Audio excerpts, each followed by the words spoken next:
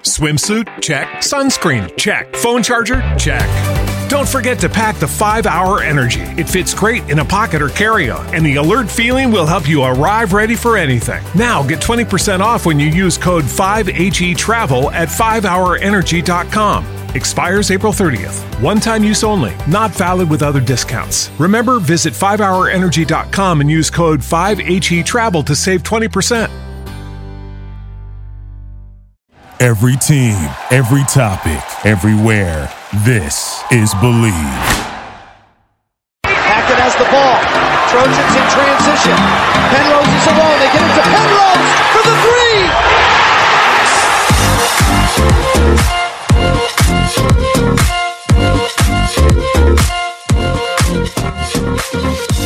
Welcome to Believe in USC Basketball, everyone. My name is Aiden Berg. And today I'm joined by my co-host, Christopher Penrose. Chris, how are you doing today? I'm awesome. How are you? I'm doing well. I'm really excited to get started with this and restart the show a little bit. Obviously, you have hosted it before, and I'm just excited to join on with you. A little bit about me before we get going. I am a senior at USC. I'm studying journalism, and I want to go into sports media, so I've been covering all the USC teams throughout my time there, basically. So I'm excited to do a little bit more of that here with a guy like you who certainly knows what he's talking about with the team. Do you want to talk a little bit more about your background with that? Yeah, of course. I played at USC from 2003 to 2007. My senior team went on to the Sweet 16, where we unfortunately lost in North Carolina. But that was an amazing year for USC basketball. Nick Young and Taj Gibson, Gabe Pruitt, all those guys. I'm one of two three-time captains of the USC basketball team. I share that honor with Jordan McLaughlin, who graduated a couple of years ago. And I live, eat, breathe, sleep USC basketball. So I'm excited to get this going. Yeah, and hopefully everyone listening is excited to hear us because this is an exciting team when they get to be on the court anyway, for sure. And today we're just going to do actually a little bit of a recap of last season that ended so strangely for everyone, and then we'll talk a little bit more about this year's team, who is here, who left from last year's team, and then talk a little bit more about what's been going on this season and what's coming up for this team. So, Chris, are you ready to get going? Yeah, let's do it. Awesome. So we're going to start out with the end of the 2019-2020 season with those 3 straight wins that USC did have against ASU, University of Arizona, and then UCLA. Finished the season 22-9 for the Trojans. They were looking at one of like the middling seeds, I think, Chris, right? An 8 to 10, kind of in that area. Yeah, exactly. And before that 3-game home stretch to end the Pac-12 season for the Trojans, it was a very, very pivotal point of the year. They were, very firmly on the bubble. I was of the belief that if they won 2 of those 3 games, they were probably one of the last 4 in. And if they won all 3, they were for sure in, and then basically worked on their seeding through the Pac-12 tournament. So getting those 2 wins against Arizona, although I believe Arizona was missing one of their key players who was ended up getting drafted in the second round of the NBA draft this year. SC held them to like a low of like 40-something points, which I can't remember the last time an Arizona team scored that little.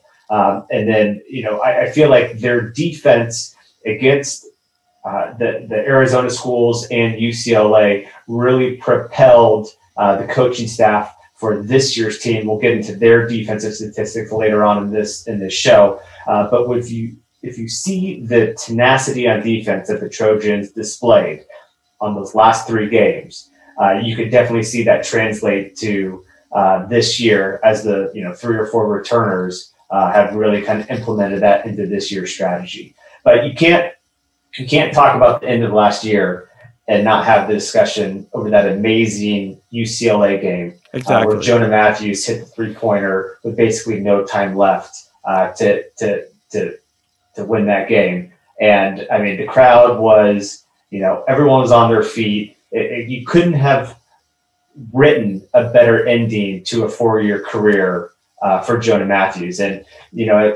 if your season's going to be ended by the coronavirus, that's how you want your season year to end, having that 3-point victory shot against your, most hated rival having that be the last thing you do as a USC Trojan is pretty special. And I've watched Jonah grow up, and to see that ending for him just warms my heart, made me very, very proud of him.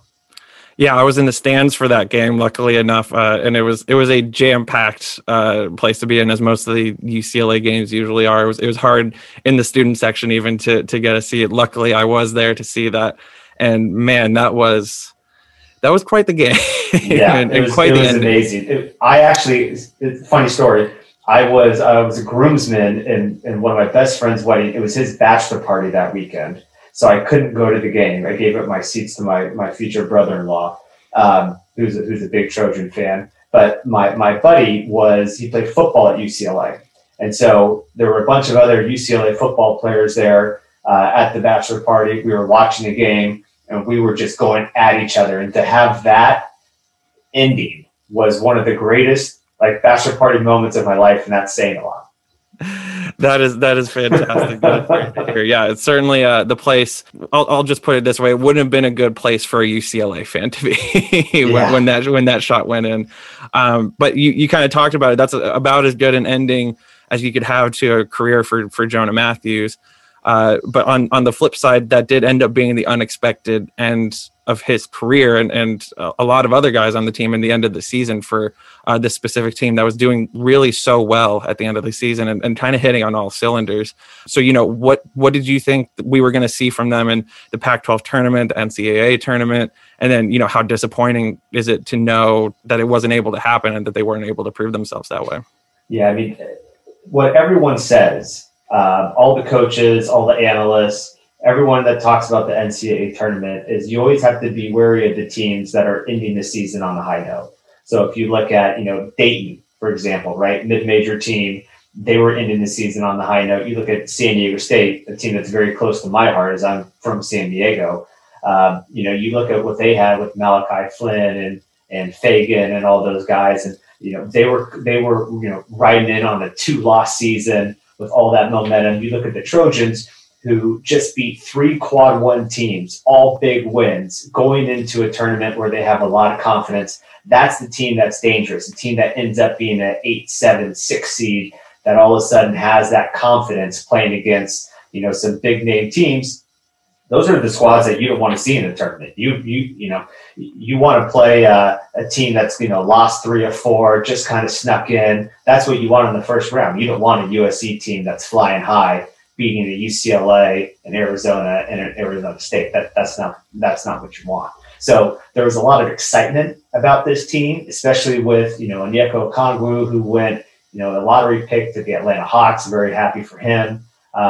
They just kind of had all the pieces and they finally started to click. You had Daniel Tomey, who really became that perimeter threat. I thought when he started the game towards the end of the year, that really kind of boosted Enfield's lineup. You had, Quentin Adlish coming off the bench. You had every piece kind of doing what they were supposed to do. All the guys kind of figured out what their job was and they were doing their jobs. And that's when a team gets dangerous, is when people know their role, they know what they're coming to the game to do. They're okay with it. You have no egos and you're just playing as a team. And SC was right at that point at the end of last year. Yeah, and to everyone listening, when you hear Chris Penrose say, finishing strong, you have to know that this is from someone who knows a lot about how to do that. And if you were wondering where our intro comes from, just search up his name and see what you find from when he was playing for the Trojans. I totally agree. I think that USC would have been a tough matchup for anyone in the in the tournament, in the Pac-12 tournament, NCAA tournament, because first of all, I don't want to go up against any team that really plays great defense. That's just the number one thing that you want to try to avoid, because that can keep them in any game. If you're a great offense and you can blow people out of the gym, that's great. But sometimes it's just going to be a little bit off, right? And whereas defense, it's always going to keep them in a game. And if they're playing against a team that maybe is a higher seed, that's certainly a way to kind of elevate your chances of being able to hang in with those higher seeded teams. And then also a team that had found its identity, I think, in terms of being that huge, long, athletic defensive team that keeps scores, pretty low. And you don't want to go up against a team that really knows itself, right? You want to go up against a team, like you said, that's kind of like struggling going into the end, not really knowing who they are as a team. And that was certainly not the case with USC at the end of the 2020 season. Defense always travels, right? Like that's what every coach loves to say is, if you go into a new arena, the background could be different, your shot could be off a little bit, but the defense always travels. You can always play good defense. You can always create offense off of a steal or a shot clock violation. Defense is really where the game starts, and that's something you can bring with you on every trip. Yeah, you mentioned some of the guys already who departed from last year's team, but I think we can move on to talk about that a little bit more in depth right now.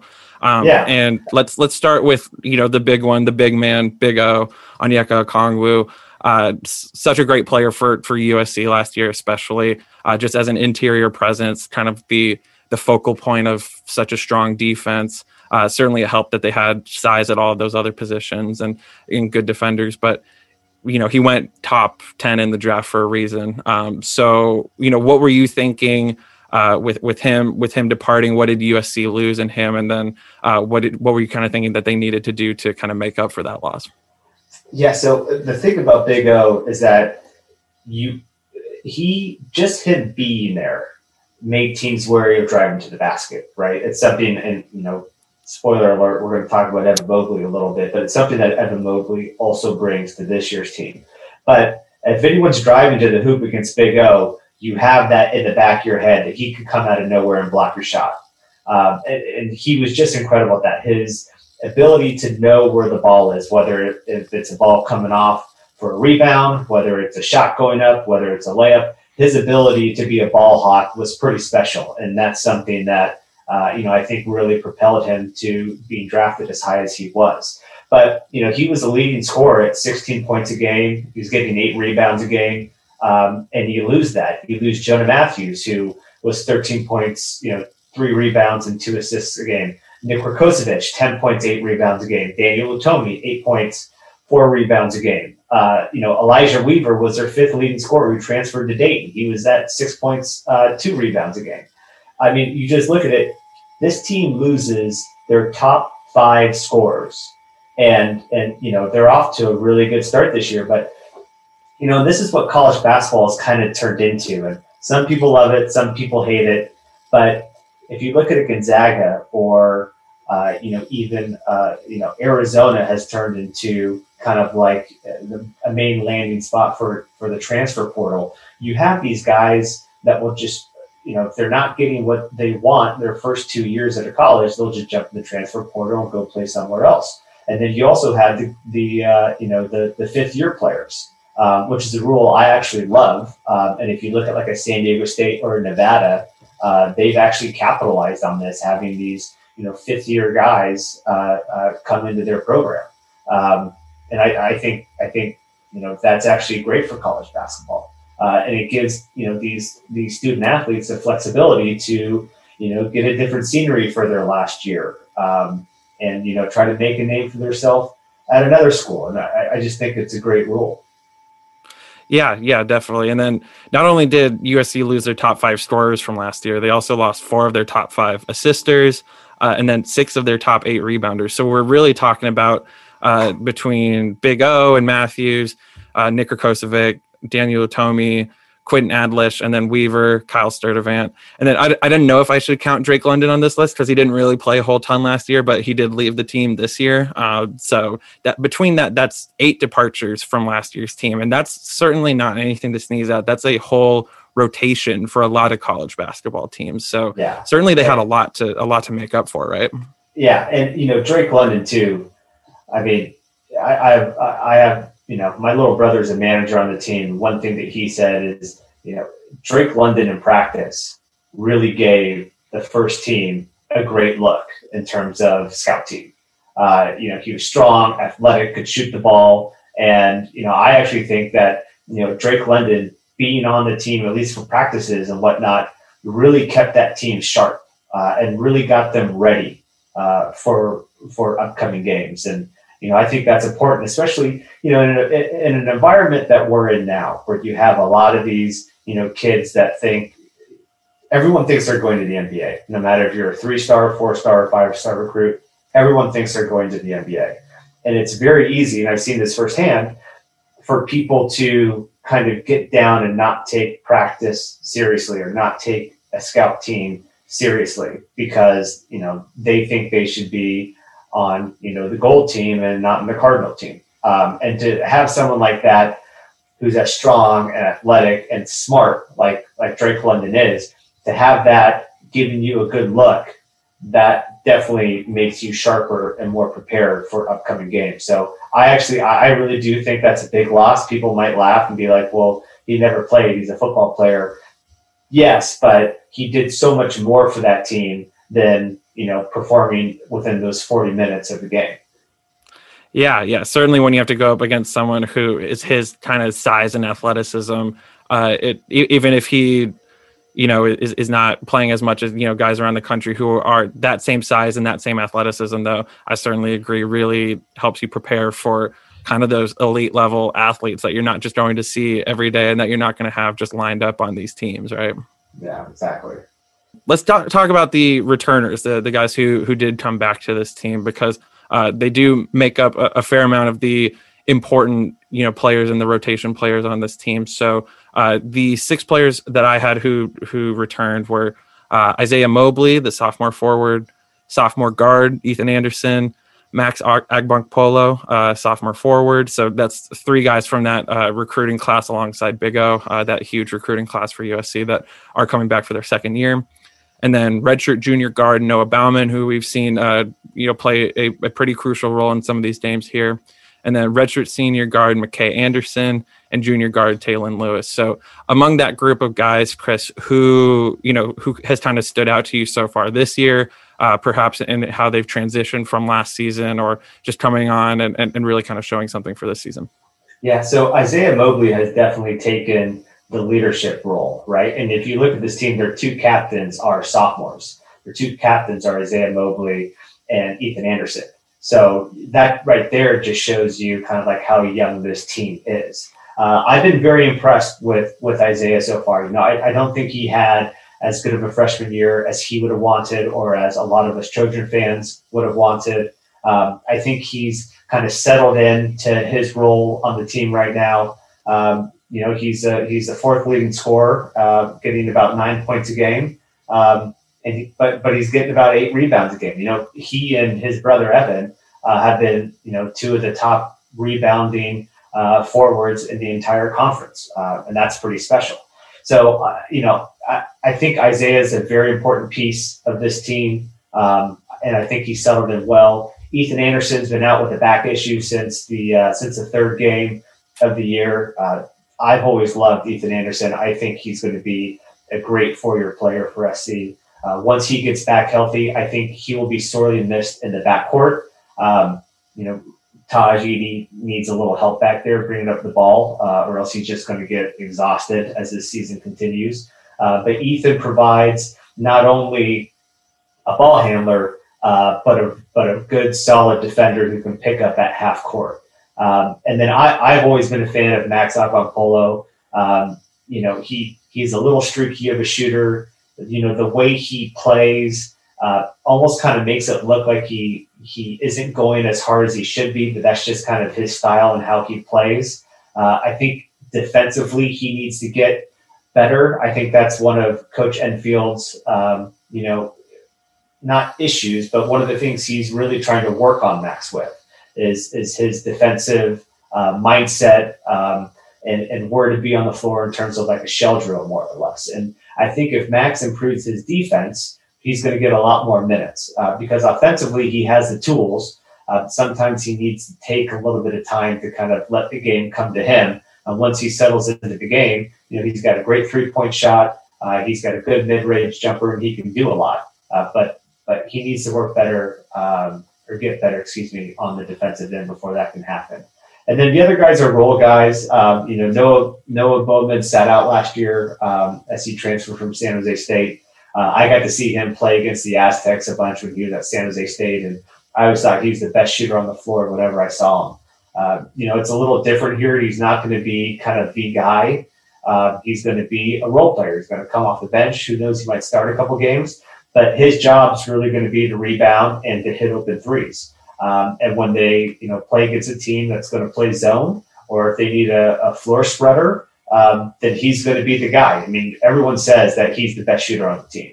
And you can see, I think when they played, I think it was UC Irvine, he hit like 4 or 5 threes, and he could just get it going. Once he makes 1 or 2, you better watch out, because he can fill it up for sure. Yeah, definitely. Just a few thoughts that I've had about these guys. I feel like Isaiah Mobley is playing, especially recently, with more, I think, like strength and aggression than I saw him play with at times last year. It was probably kind of tough when you have, especially at the beginning of the season when they were starting him with Big O and Nick. It was just kind of hard for him to like really find his place. And now I think that he's playing with like a lot more aggression. He's really like rocking the rim with some of these dunks that he's had. And that just wasn't particularly something that I saw from him last season. So I think that he's showing kind of like an improved aggressiveness for sure. With Ethan, I'm going to just kind of like withhold judgment for now, because we just really haven't seen him all that much, but I'm similar to you. I love that the kind of like bulldog type of point guard, the defensive like pass, get up in you, who also, kind of like wins with like strength and stuff. And I think that's certainly a role that he can play for this team. And I agree with you that he will be a super helpful player to have back as a ball handler and a playmaker, which is I kind of think the area that this team has struggled the most with, especially while he's been out. So we'll see how that looks when he comes back. With Max, like, he's so tall is the thing that stands out to me. Yeah, he's 6'9". He's so, like, when they put him and the two Mobleys out there and then throw whoever you want. I mean, Drew Peterson is also really tall, and there's just arms everywhere and length and athleticism everywhere. It's insane. It's like a college version of the Thunder back when they had like Durant and Ibaka and Westbrook and Andre Roberson all over the court. It's just like there's nowhere to really like pass the ball. So I certainly see what you're saying. If he can kind of solidify the defensive fundamentals, I think he has even more of a skill set for defense than he necessarily does for offense, just because of his length and athleticism. He's going to be a tough guy to deal with. And then with Noah, I think it's so important on a team that kind of lacks shooting in a lot of places, that he gets time that maybe would be tough to get on other teams, just because he does have a skill set that is really useful to this team, and I think is something that they need for sure. Yeah, totally agree with that. And when you look at some of these new guys that have come in, obviously everyone's talking about Evan Mobley. People are projecting him to be the number 2 overall pick in next year's NBA draft. I think he's a very, very special player. And what's very interesting is, you look at the game against Utah. I don't think he took a shot. He did not attempt 1 field goal, and SC still won by almost 20 points. And it's funny. I've heard a lot of people say, "Well, that's embarrassing. Run a play for him. How does your best player not get an open shot?" But to me, that just it tells me that he's not forcing anything.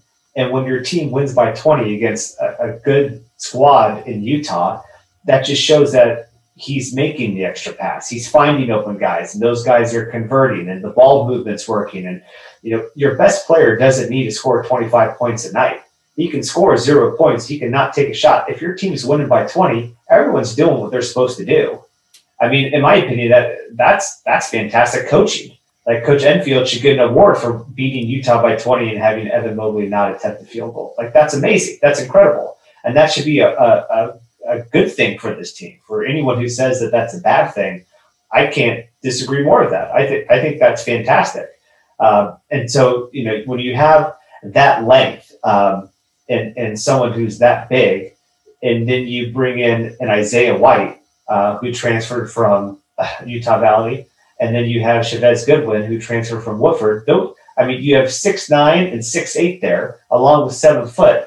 And we're not even bringing in Isaiah Mobley, who's 6'10". Right. These guys are big and they're strong. And you mentioned Drew Peterson, he's 6'8", and he's playing point guard half the time. He's a transfer from Rice, who I have to say I didn't know a lot about him, before he came in, and you recall he was supposed to sit out a year, but with everything going on, there's basically no eligibility rules. This year is kind of a wash for everyone, and he got to play right away. And I've been very impressed with Drew. Like I said, I didn't know a whole lot about him. I was actually very surprised that first game against Cal Baptist when he started. But he started all games, and he's their third leading scorer at 10 points a game. And the passes that he's made, his intelligence on the court, I think he's been one of the main reasons for this team's success. And we still have him for 2 years. I mean, he could technically have 2 more years after this year if he wanted. Yeah. So it's pretty exciting. And let's see, who else am I missing here on the train? Oh, Joshua Morgan. That's another guy who, we saw him. He played at Long Beach State when the Trojans played them last year. And I was like, man, that guy is almost 7 feet tall. He can really hoop. All of a sudden he transfers in and he can play right away if he wants to. This team is so deep. And I think this is going to be one of Coach Enfield's, biggest coaching challenges in his time coaching USC. Because, I mean, you look at these guys and they can go 10, 11 guys deep. I mean, Reese Waters is a freshman who should still be in high school. Yeah. And he can come in, he can play, and next year he'll be a full-on freshman. He could even redshirt next year if he wants to. Right. It's incredible. He came in the other night, had 5 points in 5 minutes. Hit a nice pull-up 3, if I remember. Yeah.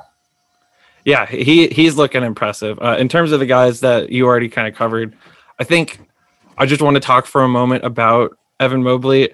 And I thought that Big O enveloped people at the rim, but Evan Mobley, his length is just unbelievable. It is a problem for literally everyone that plays against USC.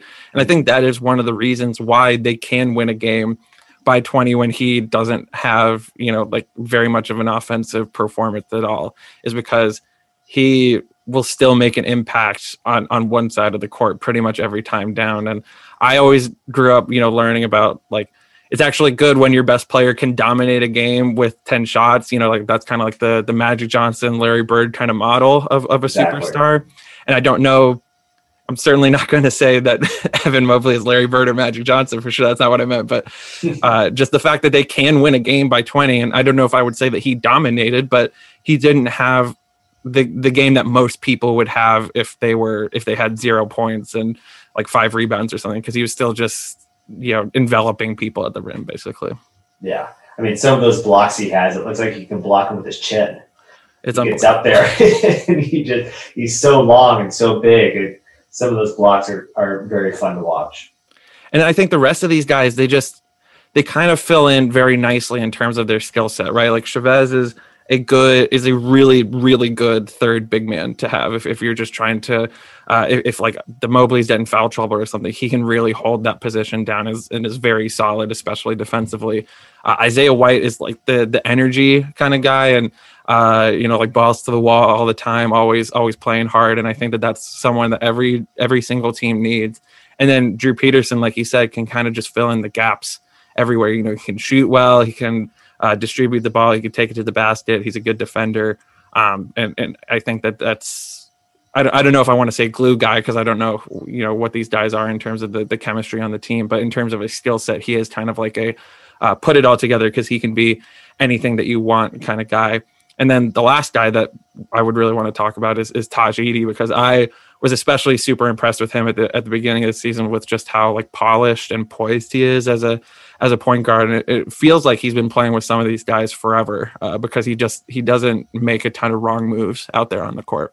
Yeah, he's very solid. Don't have to really worry about him turning the ball over. And, he's one of those Herb Sednick Santa Clara guys, right? And we saw, a big Santa Clara transfer last year was KJ Fagan for San Diego State.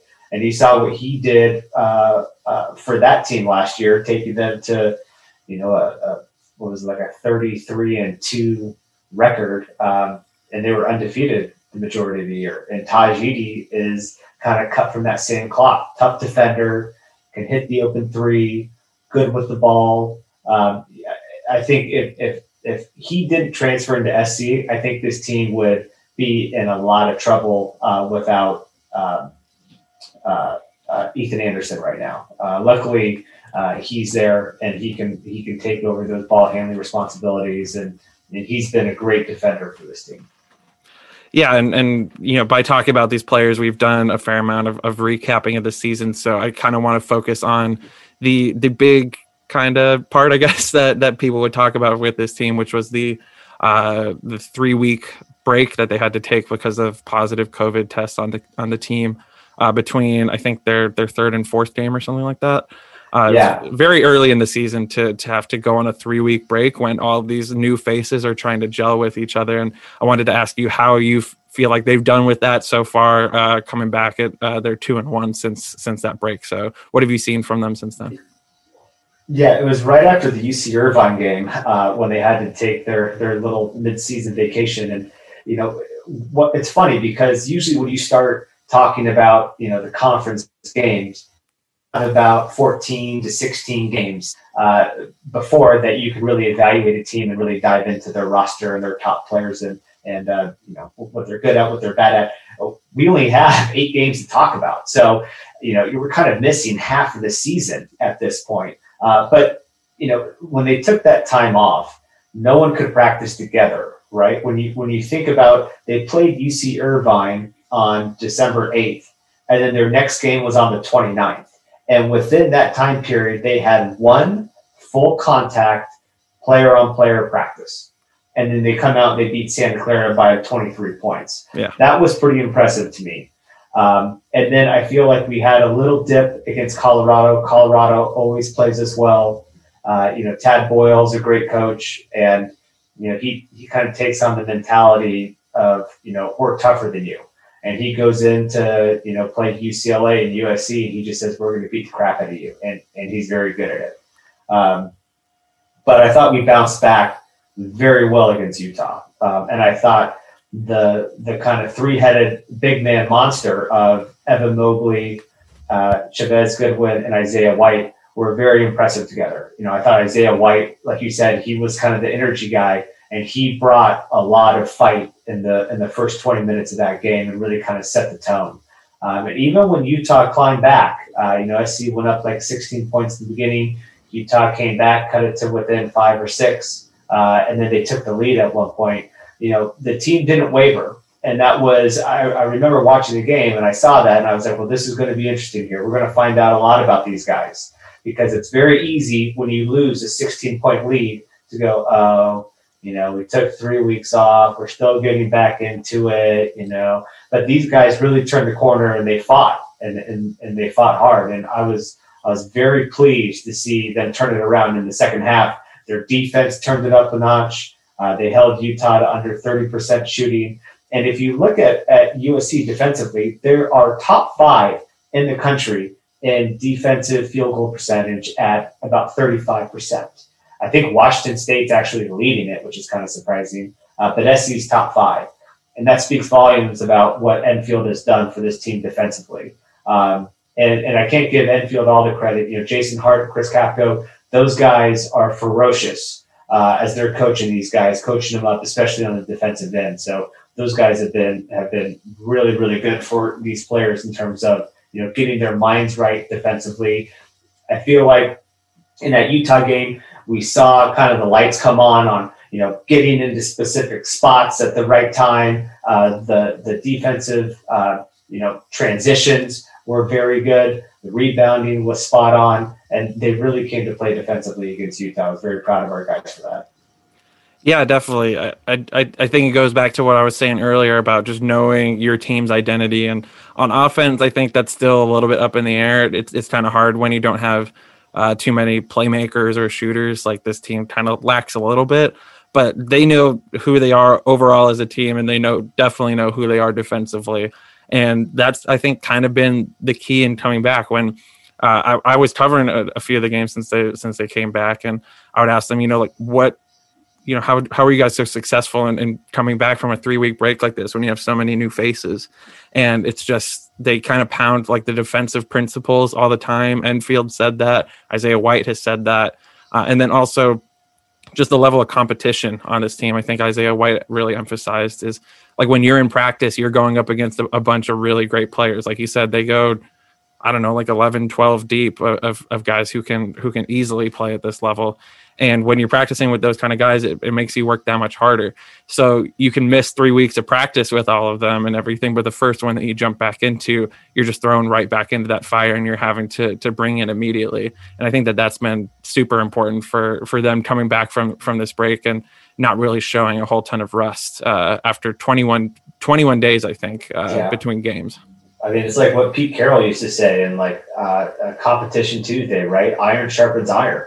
I mean, Isaiah White did say that, actually. He used that exact saying. So. Yeah, I mean, but it's true, I mean, that any one of these guys who is on the bench can take your spot in the starting lineup. So having that motivation to continue to be a starter or continue to get playing time, knowing that there are 5 or 6 other guys that can take your spot in a second, that makes you sharper. And Enfield has built that team with this depth, and that's only going to help these guys moving forward.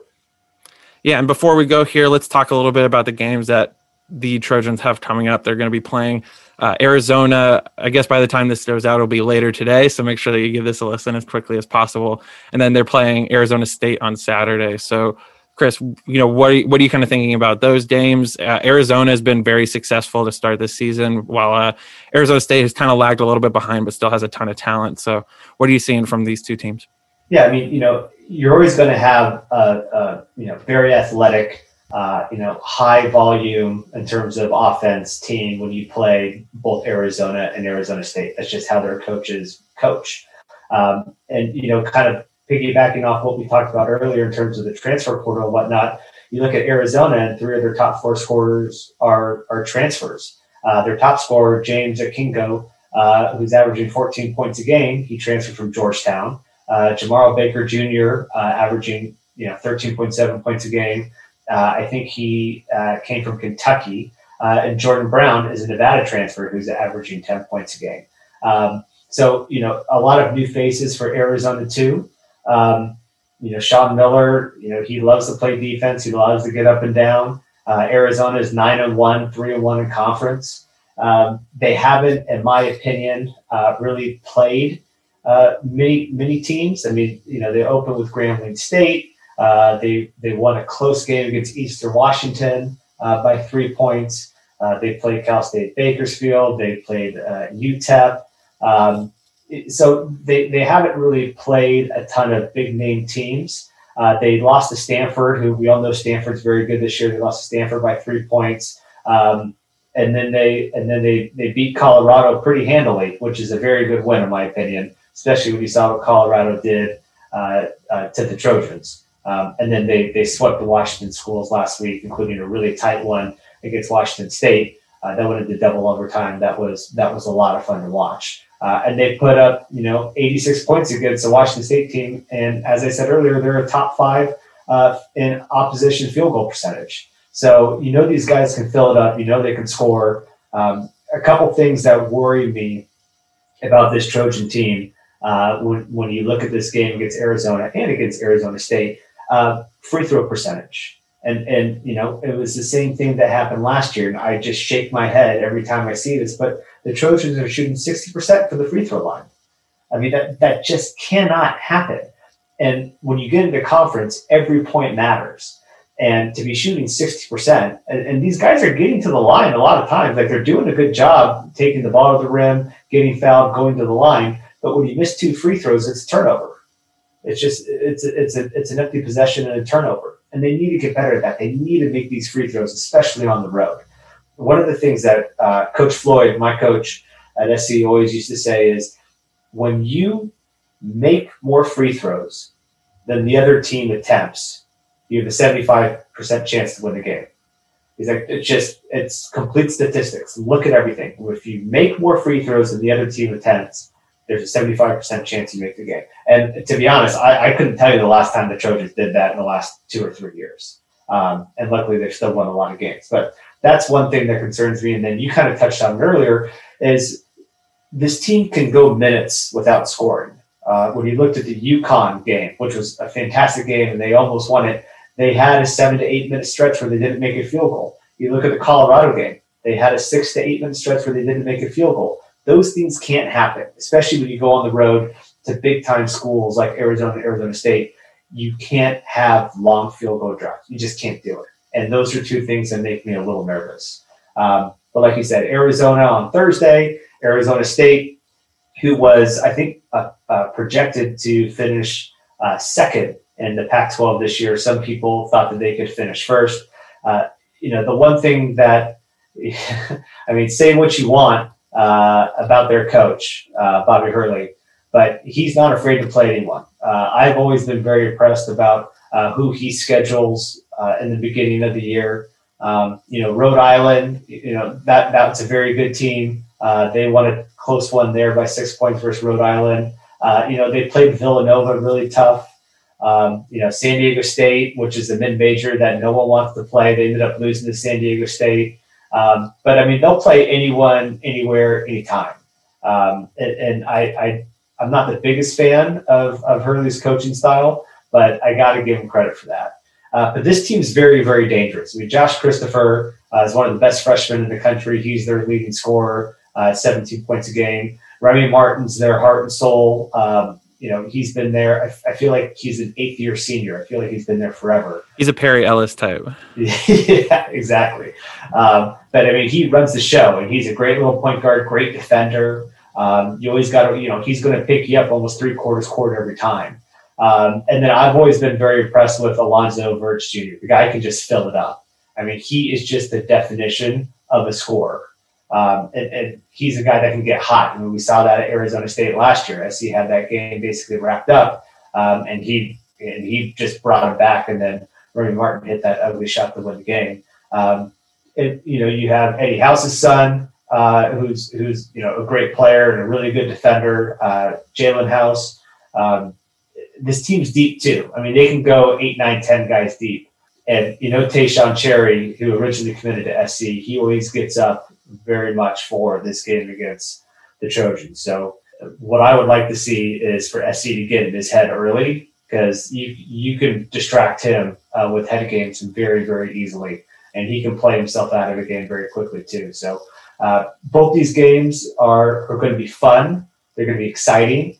ASU has missed a bunch of games because of COVID. They've had players miss a bunch of games because of COVID. So if they can, get these guys back playing together, this is going to be a dangerous team. And they could be second to third place in the Pac-12 once healthy and once all the cylinders are clicking. So 2 big games this weekend. As Coach Floyd always said, boys can win at home, but it takes men to win on the road. So it's important. This is the first conference road trip, and we always hope for a split. It'd be also great to get 2 wins.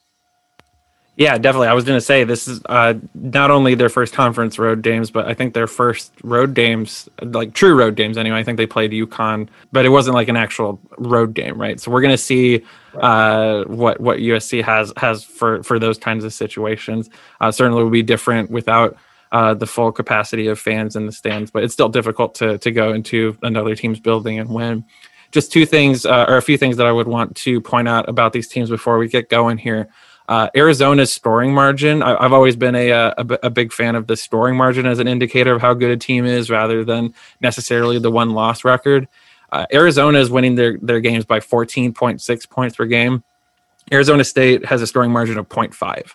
So, the competition is different for sure, but Arizona has really been a team that is winning all of their games kind of handily early in the season. I think that is kind of the thing to focus on rather than maybe saying that Arizona State is like lagging or something because their point differential is not as great. I think that Arizona is a real team to worry about.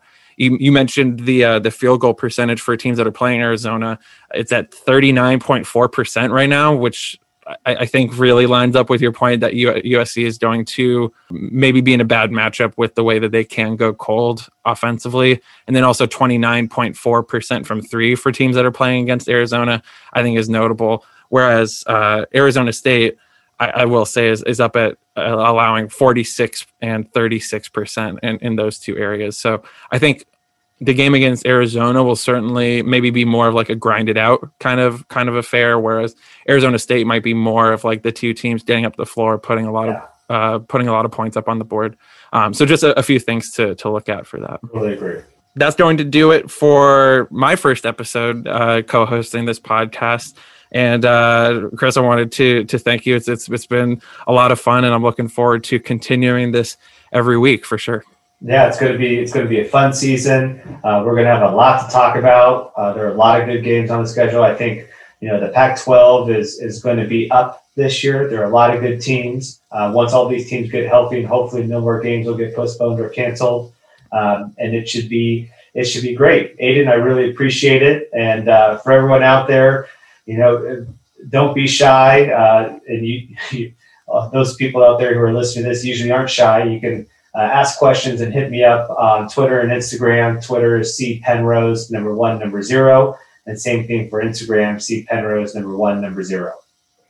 Yeah, and for my socials, you can find me on Twitter and Instagram at AIDANBERG _. I thought I would spell it out because a lot of people like to spell it with an EN to just make that clear for everyone. And then also a programming thing. We're going to be hoping to put this out every week on Wednesdays. This show, like we said, ran a little bit long, so we're probably going to be putting this up Thursday morning before these games.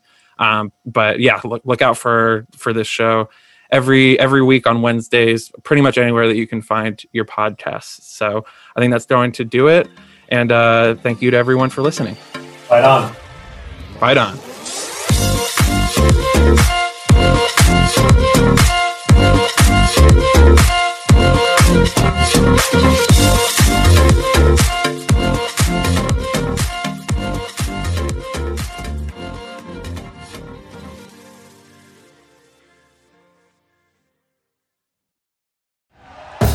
Thank you for listening to Believe. You can show support to your host by subscribing to the show and giving us a 5-star rating on your preferred platform. Check us out at Believe.com and search for BLEAV on YouTube.